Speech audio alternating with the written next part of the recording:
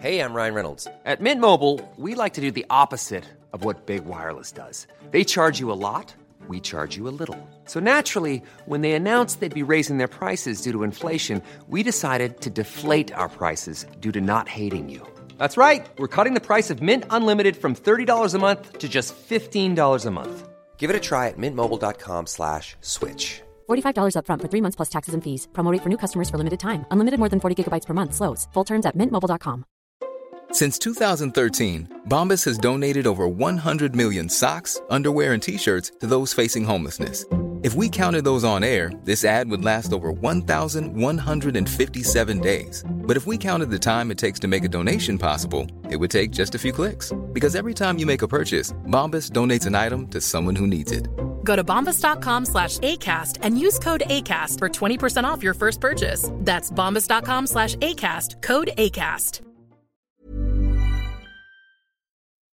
Hello and welcome to Just Films and That, with me, Josh Hallam. And me, Alice Oliver. This is the podcast where we talk about films that we think are underrated, underappreciated, or we just wanted to talk about them. We're also going to get stuck into some classic films that one of us maybe hasn't seen, and maybe throw in some great guests along the way.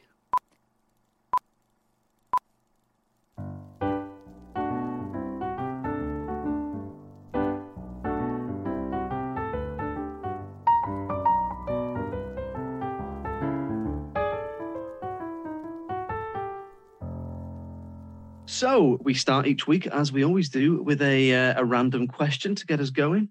Alice, is there a genre of music that, for whatever reason, you just do not like? Interesting. You know what? I feel like I am one of these people that say, like, oh, I love all music or whatever. But I genuinely can, like, I really do see a lot of value in many different genres of music. And I wouldn't say that, like, you can't really judge that one is better than the other when they're offering such different things. But having said that, I think the one kind of music I would never opt to listen to is that like really aggressive screamo, like really like screaming throat raw sort of down the microphone sort of thing. Like I completely get that that's like really cathartic and a lot of people really connect to it. But for me, it's just, I've got tinnitus as well, so it's like just not that much of a pleasant sound for me. I like some soft, classic dad rock myself. Why? Which one is there? One that you just can't listen to? I mean, it's exactly like what you're saying, which is everything is subjective, so it doesn't really matter what either of us say. Yeah, I wouldn't particularly listen to screamo. I'm not a huge fan of like really heavy anything, like really heavy rap or really heavy hip hop, if that's a thing. So yeah, I'd probably say the same as you, like screamo or really like heavy dance music, like dubstep. Oh yeah. Like really again on the dance floor, off your head sort of thing. Yeah. Yeah, I mean every type of music obviously has a skill, but I just don't. Yeah, it's just not for me, shall we say? Yeah. So we'll move on to talking about this week's film, which is picked by yourself, Alice, and it is Meet Me in St. Louis. So obviously spoiler warning for this, but it is almost 80 years old, over 80 years old. So, many decades old. Yeah, if you've not had a chance to catch up with it, then I am sorry, but we're going to spoil it for you. So, Alice, first of all, let's commit. So, is it Meet Me in St. Louis? Is it Meet Me in St. Louis? Let's go early. Let's commit. What are we going with? Gosh, I mean, who are we to say, really? It's nobody. So I would have thought St. Louis, but I guess the people that live there say St. Louis, and if they're the ones living there, but no, I don't know. I came away from the film still not truly knowing the answer to that. Let's say St. Louis, because it's probably something to do with the French king, right? I would say St. Louis. That's how I read it when I read it. And the song, so they do sing Meet Me in St. Louis. It's usually just when they're speaking that it's St. Louis. Let's go St. Louis. So I'm intrigued. This is the first of our classic films that we've done. But why did you pick it and what's it about? So a bit of a strange one, I suppose, as to why I picked it. But I was watching Lovecraft Country, There was a scene in which one of the characters was watching Meet Me in St. Louis on this big screen. I didn't know that it was Meet Me in St. Louis at the time, but I just saw this huge image of Judy Garland on the screen. And I just thought, gosh, I really don't know that much about Judy Garland. I realised I'd only seen Wizard of Oz that she'd been in. And I was like, she was such a, huge part of the culture of American life back then and of the cinema. It seemed criminal that I hadn't seen any more films with her in. So I thought, right, I'll pick that one. So I hadn't seen it before. I suppose I hadn't really heard of it. Obviously, I'd heard the song, but I suppose hadn't really realised that it was tied to a film. So it follows the story of the Smith family. So we've got, mum and dad, 3 daughters, 4 daughters, quite many kids. And they're, sort of leading this idyllic life in suburbia, and everything's just sort of nice and secure and comfortable. And the young daughters who live in the house, they've got love interests, and we follow their stories and their relationships as they get to know these boys. And you follow the parents, and you kind of see a bit about their relationship, and you see how the father is, very work-centric. The family obviously rely on him financially, but he lets his need to either be successful or to be financially successful, at least, sort of overcome his more family duties, and the sort of the wife and the kids sort of start to feel neglected, and he wants to move them off to New York. But in the end, everything sort of works out. The girls get their men. They decide to stay in St. Louis, and the World's Fair is coming to town, which is sort of talked about as if it's like the most monumental sort of wonderful thing that's ever happened. Like they can't get over that the World's Fair is coming to their town. They really pushed that, didn't they? I wonder if people do or did behave like that. I mean, with the World's Fair, like it's such a strange thing. It's a strange one, isn't it? Yeah, it's a strange, because also it's set. It's made in the 40s, isn't it? 44, yeah. 1944, but it's set in 1903. Mm-hmm. So suppose they would be excited because it's kind of before all of the stuff that everyone knows happened in the coming decades, the war and the Depression and all that. So it is a kind of turn of the century, look into the future, scientific marvel type thing. So I don't know. I'd be interested to know how excited people were at the time, or if they just made it as a kind of as a device in the film.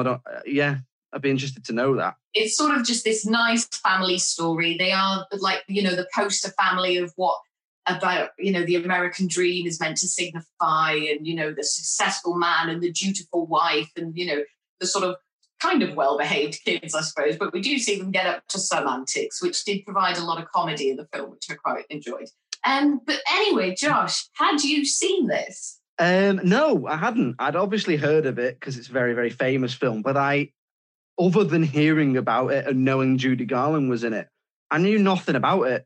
So I was really interested to go in watching it, because I find older films can kind of be 50-50 for me. Sometimes I really enjoy them. Like Citizen Kane, for example, is a film I really enjoy. I can see why it's such a masterpiece. But then other times I can find them a little dated, a little boring. They're made for an audience who are obviously vastly different to us, 70, 80 years later. So I was really interested to go in and kind of and see how it had aged. I'm also not I'm not a big musicals guy. So I like some musicals, but I quite often find myself a little cold on your massive classic orchestral, what you think of as your really big Broadway old classic musicals. So I'm not massive on things like West Side Story or South Pacific, but then at the same time I do quite like The Sound of Music. So I don't know, maybe it's just each one has to be taken on its own merits. So I was very interested to see how it aged and if I could take to it. So that being said, what did you think?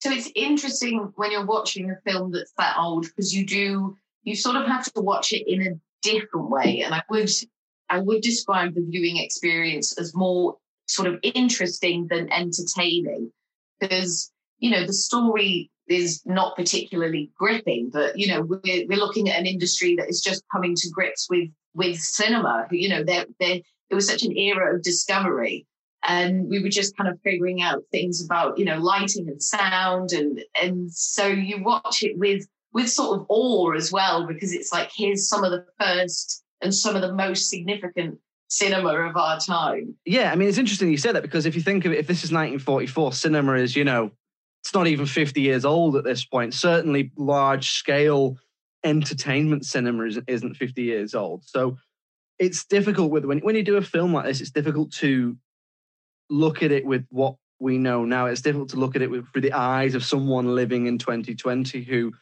you know, is almost like spoiled for choice, because back in the day, you went and watched what you went and watched, and that was kind of it, you know. So it is interesting, and it's difficult sometimes, especially when judging a film and how it's aged, to turn that cynicism and that, not political correctness, because it's not really that kind of film, but almost some of the archetypes, the stock characters in there, you know, it is very, the women are women and the men are men, and the dad goes to work, and there's a maid, and the mum's the mum, and the girls are all about marrying men, and, you know, all that sort of stuff. It definitely doesn't pass the Bechdel test. The what, sorry? The what test? So the Bechdel test, and I'm no expert in this, but I believe it's something along the lines of 2 female characters are shown on screen talking about anything other than a man. Right. Yes. That rings a bell. That rings a bell now that you've explained it to me, Josh. Thank you. So, and I think that's probably, you're probably going to have to extend that to adult female characters, because there are children in this who definitely don't talk about men. But yeah, so it's interesting when you're looking at that, because it's difficult to switch that little thing, that little voice in your head that's kind of there to go, well, what about that? What about that? So switching that off, I mean, I did quite enjoy it. It's certainly very charming. It's very warm. It's very sweet. You can see it's just there to be a big musical, and it's there for a kind of all the family to enjoy. It looks incredible. Like, the sets look incredible. The costumes, I mean, the dresses and the suits, because even for the time, you've got to remember, I suppose, it's a period piece in the 40s. Because it's set, you know, it's like setting something in the 70s now, like Mindhunter or something like that. So they're using period costumes, so it looks incredible. I quite liked some of the songs as well. I had no idea. I don't know about you. I had no idea that "Have Yourself a Merry Little Christmas" was from this. I had no idea that. I knew the trolley song, but I knew it probably from the fact that it's just been kind of absorbed into culture. I think I know it from The Simpsons. I think the character sings it in that, you know, the sing, sing, sing, am I happy? That one. Yeah, absolutely. I feel like a lot of this film was familiar to me because of reference, because of seeing things in, like you say, Simpsons, Family Guy, like they're always referencing this like classic media. That was the same way I sort of learned about Star Wars as well, was through Family Guy. But then obviously Family Guy do all that shit with Star Wars. It's like you've seen it. So then when you do see it, it feels familiar. So yeah, the trolley song was great. Have Yourself a Merry Little Christmas. Meet Me in St. Louis, of course. And there was one as well where they were dancing at the ball at the Smiths' house. The music was big, wasn't it? It was like big music. It's like a stage musical. It's big. You can see it's just like you say. It's a huge scale thing in terms of everything's real, and you definitely get that kind of authentic feel from it, I think. Mm-hmm. Also, did you notice, actually, the very early use of green screen? When Neely and the young Tootie are in the... what is he? Is he a milkman? Is he in a milk cart? Or is he on top of the horse? It's the kind of classic projection screens, isn't it? Which is like so that was like the precursor to green screen, I think. So they would project an image behind them, and then they kind of sit in front of it, you know, moving up and down as if they're moving along the road. And it gives the perception the car or cart or tram or train or whatever it is going along. That projection technology, like you say, it's really interesting. That's how you know you're watching an older film as well, isn't it? When it's like someone who's clearly not going anywhere, but they're doing the kind of Ace Ventura sitting in the car, bouncing up and down. Oh yeah, in the background. An iconic image, and I just love sort of seeing that old technology. Something else I noticed as well But and this might not have been anything, might be me paying too much attention, I don't know. But it was just something really small. But in some of the opening scenes, so we're getting a lot. The maid is trying to make this tomato ketchup to make it smell good, and sort of a lot of the action is taking place in the kitchen and whatnot. And one of the maids, she's laying the table or something, and she sort of slams a spoon down, and it like bounces all the wrong way, and it was just kind of like clearly an accident. And I was just like thinking, yeah, but if you did an accident back then, you can't just retake like that, can you? Think about how the film reel works and how expensive every bit of film is. It's not like today where you just go for 1,000,001 takes, is it? Yeah. And I suppose that really adds to that sort of thing, like you were saying about it being a musical, about it feeling live and about it feeling like it's sort of going on in front of you.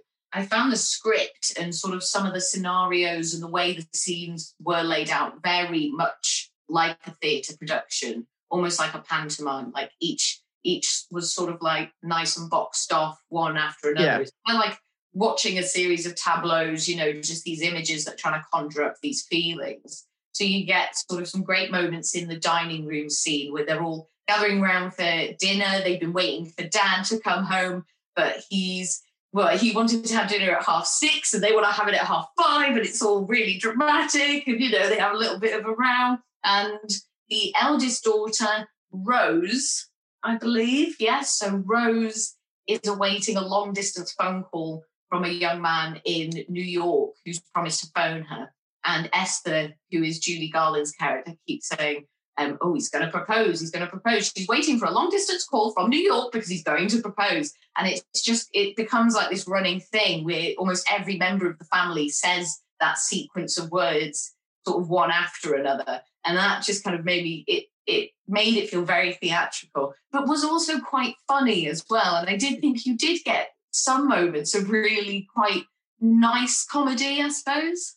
No, you're absolutely right. That kind of technique of repeating lines, so every character coming in and tasting the ketchup and it's saying it's too something, it's too sour, it's too sweet or whatever. That is a very classic playwriting technique of characters entering the scene and leaving again. So you really can tell it's been rehearsed this within an inch of its life. Like every dancer, every performer knows their place, and it's very much a product of that time. I mean, things like that are now, but these were the real, these were the real torchbearers of this kind of big scale, lots of cast members, lots of crew members type productions, and you can really see where the work comes into. It's like you say about the rehearsal, you couldn't cock stuff up. That's why it makes things like big dance scenes. I'm just in awe of anyone who can choreograph and direct that level of an amount of people. Or when you look at something like Chaplin or Buster Keaton and they're, swinging off stuff and things are falling at the right time and they're kind of doing these pratfalls and these big farcical pieces and every stunt is exactly timed. I just think it's a real marvel of filmmaking. That's one of the things I really love is, looking at stuff and even now looking at stuff from that long ago and being like, that's really impressive. Oh, yes, certainly. This is why it becomes more of it's like a fact-finding thing, or it's like you're sort of investigating. It's like, right, how would they have done this 100 years ago? Or how would they have done this 80 years ago? And then you think about being the camera guy on that day, and it's just like, what? Like, how massive would the camera have been? How many people have you got setting it up? And you just kind of, because we know what sort of productions look like now, because we see it all the time. Like, it's in the news all the time. They'll show you a set, they've been filming in Liverpool and stuff. Like, you see it, you see how it's all made. But you kind of don't have that same image of early cinema. And I just always imagine just so much equipment, like so much. So it's interesting, like you said earlier. So you picked this because you've not seen much of Judy Garland and you know what a massive star she was in terms of the history of cinema. And I'm like you. So I'd seen her in The Wizard of Oz. I knew a little bit. I knew she was Liza Minnelli's mum. I knew a little bit about the fact that she was, very poorly treated as a very young person. And that kind of led on to quite a sad, life and stuff. And I knew little bits of that, but I'd never seen her in anything other than Wizard of Oz. So I was quite interested to see her. And I think you can really see that she had that star quality and that star power. She's very much an America's sweetheart, butter wouldn't melt type. She gives this amazingly, wide-eyed performance where you're seeing you're seeing her kind of coy reactions to everything. Add to that the fact that she has this incredible singing voice. And she really does. I mean, obviously, I knew that she did, but seeing that range from The Wizard of Oz through to this and knowing what incredible singing voice she had, and I didn't actually know until I saw this how little she was. So she was only 4'11". She was tiny, which I know that I don't know how much of a difference that makes in terms of how good someone's singing is, but you can see why she was this kind of childlike, wide-eyed figure. I mean, what did you think? What did you think? Did she almost, I suppose what I'm trying to say is, did she live up to expectations of this America's Sweetheart type character? I certainly think so. And I just felt something when I saw her on screen as well. Like you say, she is one of the most significant sort of people now in our cinematic history, sort of as far as cinema has existed, I imagine all over the world. So it was so nice to see her. And I mean, she's beautiful, like absolutely beautiful woman. Like I just found her absolutely striking. And her singing voice was gorgeous. And not knowing that Have Yourself a Merry Little Christmas was in it, when she sang right at the end, like, oh, it got me in my core. I don't know if it's because we've been having like a bit of a weird year because of everything. Yeah, well, yeah, definitely. But I suppose I hadn't really, I just hadn't taken a minute to sit and process or whatever. And it was just like, there she was in the window singing. And it was so, like, it just kind of filled you with nostalgia as well. And I feel like that's definitely obviously something that the film is going for. It's trying to remind you of a time, whether it was real or not, in 1903 America, I'm sure it wasn't, but that everything was perfect, pre-depression, pre-war. But obviously, it wasn't. The films are there to kind of make you think, oh, remember when things were good? Yeah, things could maybe be like that again someday. Yeah, it's very warm washed, isn't it? It's not, I mean, it's there to entertain. It's not trying to deal with any socio-political points of the time. But like you say, it's very much just like everything's lovely, like everywhere's really like so clean. Like there's just no issues of any kind.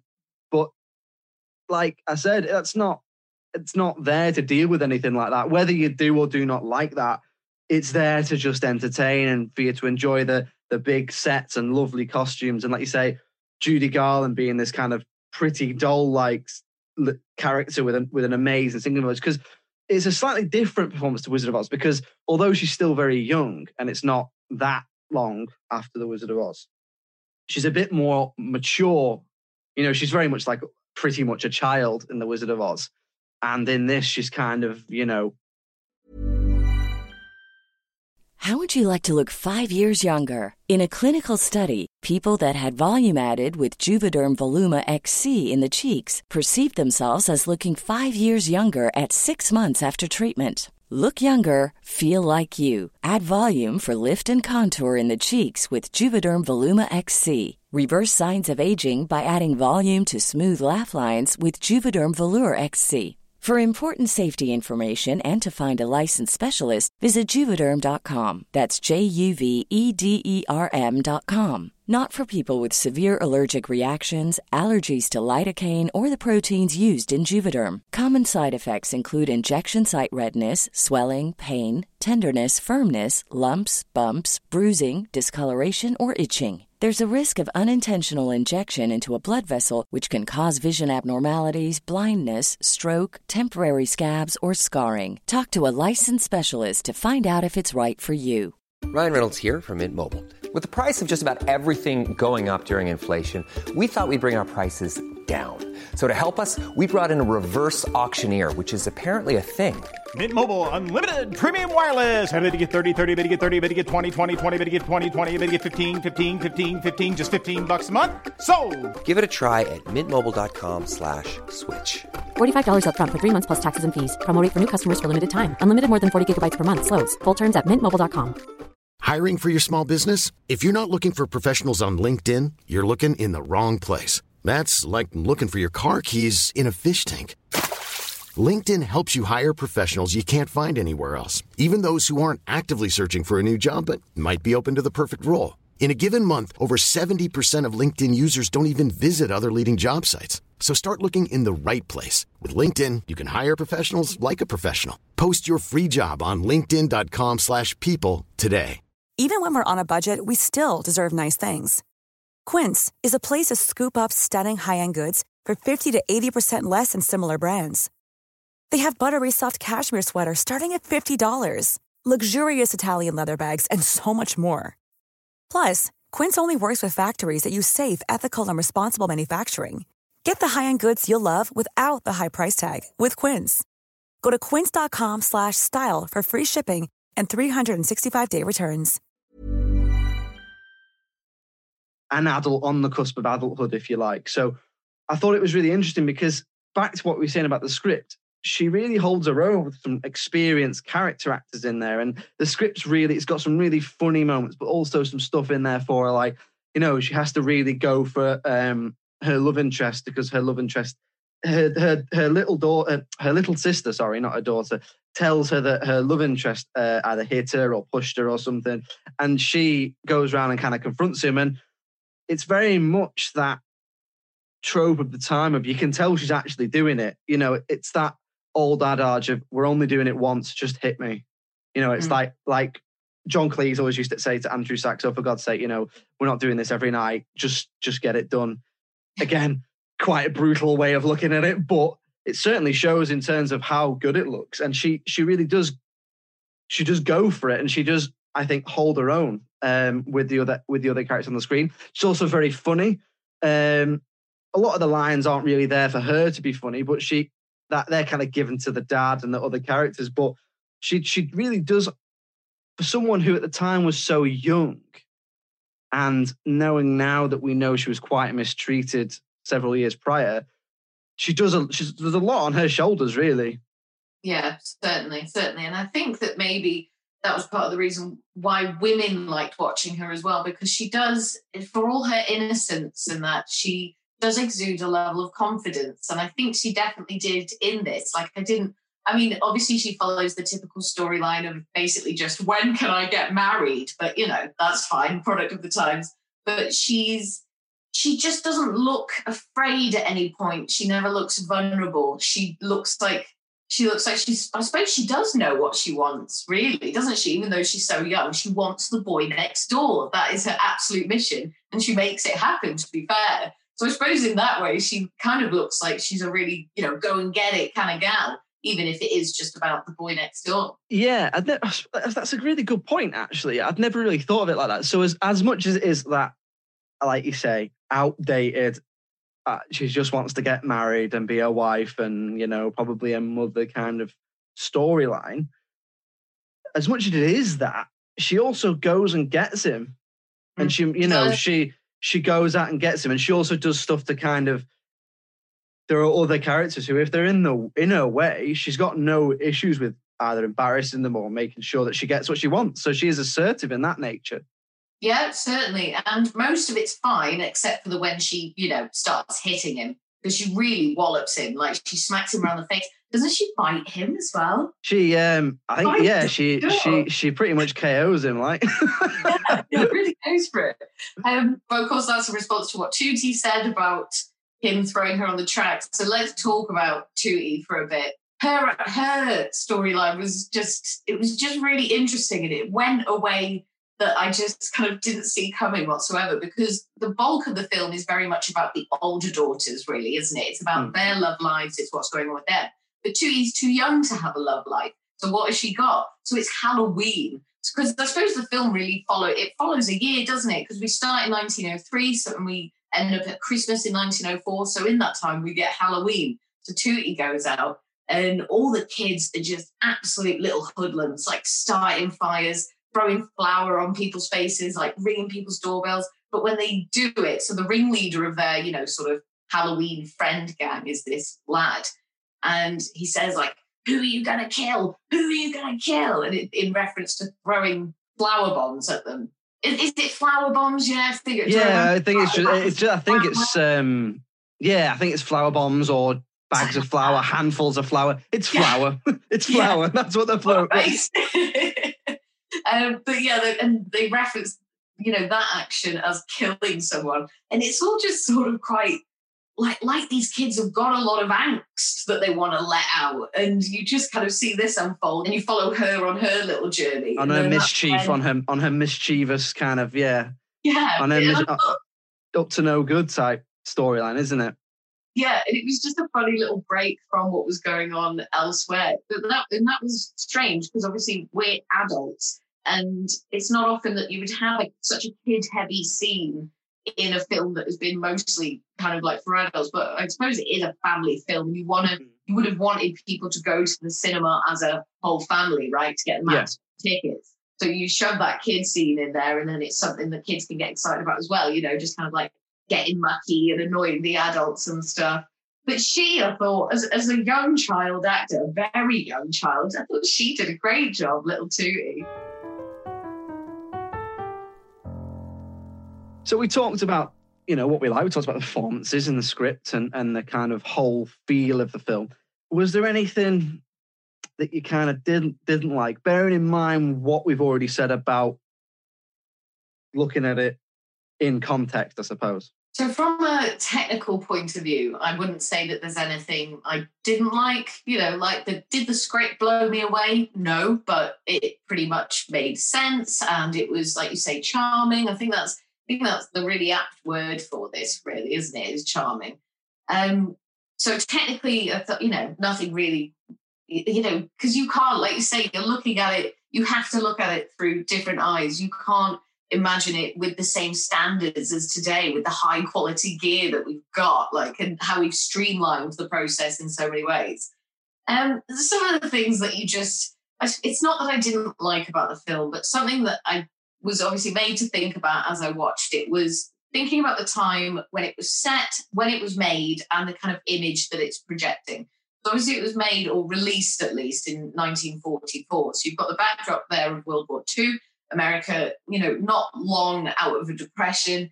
Things probably weren't feeling great, and people, I think, were probably in very hard times. So you've got that, and you think, well, it's great that the cinema was there. The cinema offers escapism. It lets you go somewhere for 2 hours where you can just focus on what's going on in front of you, and you just lose yourself. And so obviously that's great. But when you think about the time period, so we're going from 1903 to 1944, and so much had happened in that time, especially with regards to the Black history in the USA. Obviously, you had the Tulsa riots in the 20s, and just so much kind of racial tension and violence going on between that.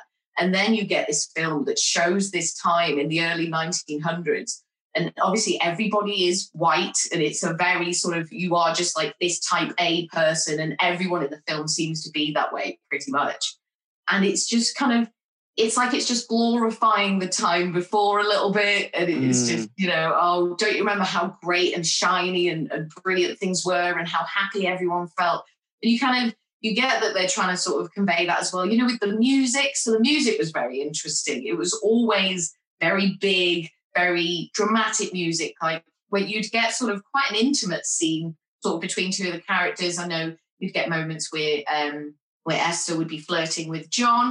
So you get quite sort of, quite tender or nice moments, romantic moments with them. But there's these like massive violins and this huge orchestra playing. So you kind of never get a chance to sort of breathe, I suppose, during the film. You don't get a chance to kind of stop and come down from the high. It just wants you to be on a high all the time. And it's like, here's a song. Here's Judy Garland dancing around a room singing a song. Here's a big piece of music. Here's it, ending happily ever after. So you can't punish the film for that, because that's just, I think you make an interesting point in terms of, okay, we don't want to judge a film too harshly, especially because of how long it's been since it was released. But you also can't ignore, knowing what we know now, that the film is essentially loads of rich white people and loads of subservient white people. So it's interesting that you say that. We still kind of can't ignore that fact. I agree with what you're saying, I like looking at films in relation to what was going on at the time. So I think it is really interesting that, like you say, around this time when the World War was going on, films were kind of big, massive musicals that kind of didn't really deal with anything. They were just kind of warm and lovely and charming and come in and sit down and have a nice time. then that goes through, you know, with other films, which we might have mentioned before, you know, stuff like the 50s and when America was dealing with communism, you get a lot of like Invasion of the Body Snatchers films. And that's still going on now. You know, there's an argument to say that in a post 9/11 world, there was a lot of superhero films and, you know, one person or a team of people coming to save everybody from the horrible people. So I find that really interesting. That's one of the things I really enjoy about this podcast is that we can look at films now and we can look at what was going on and wonder how things were affected at the time. I'm the same as you. I'm finding it difficult to find stuff that I don't like, that isn't just a product of the time. It is very like stock characters, and it is very kind of basic and what the characters want and what the characters needs, but it's not there for that. It's just there to be a big spectacular production, and it's a feast for the eyes, and costumes are great and the music's great. You know, generically it can be it's a bit all over the place. You know, it's kind of funny, it's a musical, it's a romance, there's bits of a Christmas film in there, but it's not saying it's any one thing. That all those things I've just said, Christmas and romance and musical, they all kind of come under the musical umbrella, I suppose, for me. So I don't really have any problems with it that aren't a product of the time. I mean, it's literally one of the worst prop snowmen I've ever seen. There's a bit where they play with some snowmen, and it's like they're just polystyrene. They have like they have such a clean break. They might as well have cut them in half with a sword. It's incredible. But other than that, I mean, if that's all you can say about a film, it's doing pretty well, isn't it? Yeah, certainly. And I think it does do, I suppose, just what it was designed to do. I suppose for all my cynicism saying, you know, it's like, oh, why would you lie to people and say that things were better back then? But like I said, things were probably pretty grim at the time. So it's just like, listen, I just want to see someone singing and dancing about how great St. Louis is for a couple of hours and to just go home and think about it. And then, you know, then you've got the songs, and it's like, that's part of the entertainment. And it can be like, you know, people would get the song stuck in their head and that. And I'm sure that's always a nice feeling when you see a musical and you just become obsessed with the music. But no, I think it looked lovely, didn't it? Like it really did look great. Like the sounded lovely, fantastic and vivid, and but like you say, it's very formulaic. I suppose it was just kind of like, here's the beginning, here's the middle, here's the end, here's your sort of archetype characters. This is getting us from point A to point B, sort of thing. Would you agree that it's kind of not trying to be anything other than looking and sounding lovely, I guess? Yeah, I think it was just kind of like the perfect escapism for the time, definitely. So we'll move on to the critical reception in a moment, but before we do, Alice, I believe you got a little something for us. Yes, indeed, Josh. Follow me now and listeners down the rabbit hole, ready for this bit that I like to call Alice Down the Rabbit Hole. So in the credits of Meet Me in St. Louis, which are at the beginning of the film, I noticed that one of the cast members was called Chill Wills. So I had to find out more about this guy to find out just how chill Wills might be. Turns out, not that chill. Theodore Childress Wills was born on the hottest day of the year in 1902 and went by the name Chill as an ironic reference to that fact. Like with many actors we've discussed over the past few weeks, Chill started off in a boy band that he formed called the Avalon Boys. The band disbanded in 1938, and Chill focused on his acting career that would span decades, starring alongside Elizabeth Taylor and James Dean. But perhaps his most famous role was in 1960 as beekeeper in John Wayne's The Alamo. The film missed the mark with some critics, except for Chill's performance that earned him an Oscar nomination for Best Supporting Actor. At 58, this could have been his final chance to nab the award, and so he went in hard. And what followed is what has been described as the worst promotional campaign in Oscar history. What have been called desperate, tasteless and offensive ads started appearing in newspapers pushing for Chill to be awarded the honour. The transparency and arrogance of the ads had the total opposite of the desired effect. John Wayne tried to distance himself from the actor, saying that neither he nor the Alamo cast and crew had any part in the cheap publicity stunts. On Oscar night, Bob Hope drew attention to Chill's efforts, saying, "I didn't know there was any campaigning until I saw my maid wearing a Chill Wills button." Despite 7 nominations, the Alamo scooped just 1 award, the Best Sound. And that was Alice Down the Rabbit Hole. It's really weird to think of someone in a boy band in the 30s. Well, so it was called Musical Group, but I was like, I took from that. It's like, yeah, Backstreet Boys could be a musical group too. I thought you meant their name was Musical Group. Like, good evening, we are Musical Group, and this is first song. Okay, so we will move on to talking about the critical reception. So I'm intrigued because I've got it in front of me. How do you think it did? Just in general, how did you think it did? In general, I mean, I imagine it scored quite high because I think people do hold it in quite high regard, and it's quite iconic to many people, even though I'd never seen it and I wasn't really familiar with it. And sort of when you think about other films that were maybe coming out at the time as well, and how can you rate a film that came out in 2019 against a film that came out in 1944? It's very strange, isn't it? But I think overall it is enjoyable, and the songs were just really, really great. I think a real highlight for me.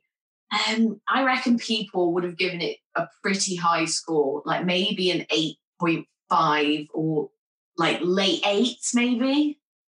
Yeah, so it's interesting actually. So on IMDb, it gets 7.6 out of 10. Oh, really? That surprises me. But on Rotten Tomatoes, it gets 87% from the audience. However, a first for just films and that, it gets 100% on the critics' tomato meter.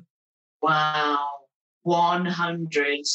So that being said, bearing in mind we're kind of talking about critical reception rather than audience score, I suppose. I mean, we take everything into account, but taking that into account, is it underrated? Can it be underrated if it's 100%? No. So it's almost not underrated.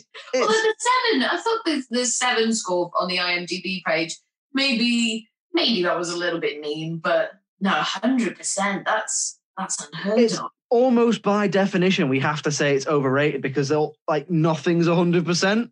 No, of course. Not even Terminator 2, and I know that's shocking. Exactly. So overrated.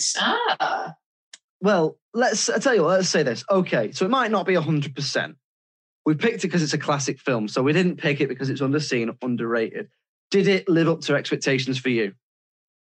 Sure, yeah. Like it was what I would expect a film from that time period to kind of look like and be about, and and that sort of thing. I think it did. Like I didn't feel disappointed in any way. Well, did you feel that? How did you? No, I'm the same as you. I wouldn't be in like a huge rush to watch it again, but I enjoyed it. It was warm. It was charming. It looked amazing. I can definitely see why it's become a classic, and I definitely see why it's become a family classic. A lot of people, I think, would consider this almost like a kind of It's a Wonderful Life type, watch it on Christmas Eve type film. So I can definitely see why it's a classic, but I can't say it's underrated because it was 100%, but I can see why it's a classic. So we picked it because it's a classic film. We can see why it's a classic, so we'll call it appropriately rated, kind of.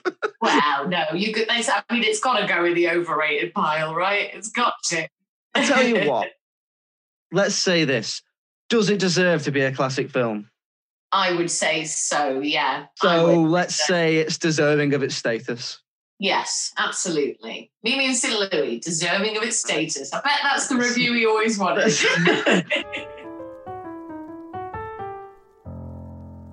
So there we go. Our first classic film, and in a new category, deserves to be a classic film, shall we say? Oh, certainly. Agreed. Josh, what are we watching next week? So next week, we're going to go for a slightly different flavour from Meet Me in St. Louis. We're going to be watching The Losers. Okay. Oh, which I'm not familiar with that, I don't think. It's from 2010, and it's a kind of adaptation of a comic book film, and I will say no more than that. So I'll be interested to see what you think of that next week. So get in touch. We'd love to hear from you. Let us know what you think of any of the films we've done so far, really. It's filmsandthatpod@gmail.com. Do get in touch if you've got a film you'd like us to do, or any other general questions. If you've got a random question from the beginning, We'd just like to hear from you. As I say, filmsandthatpod@gmail.com. The Twitter's at films_that, and Facebook and Instagram is filmsandthatpod. Alice, thank you as ever for joining us on the first classic episode. Thank you very much, Josh. And we'll see you next week. It's goodbye from me. Cheerio. Bye.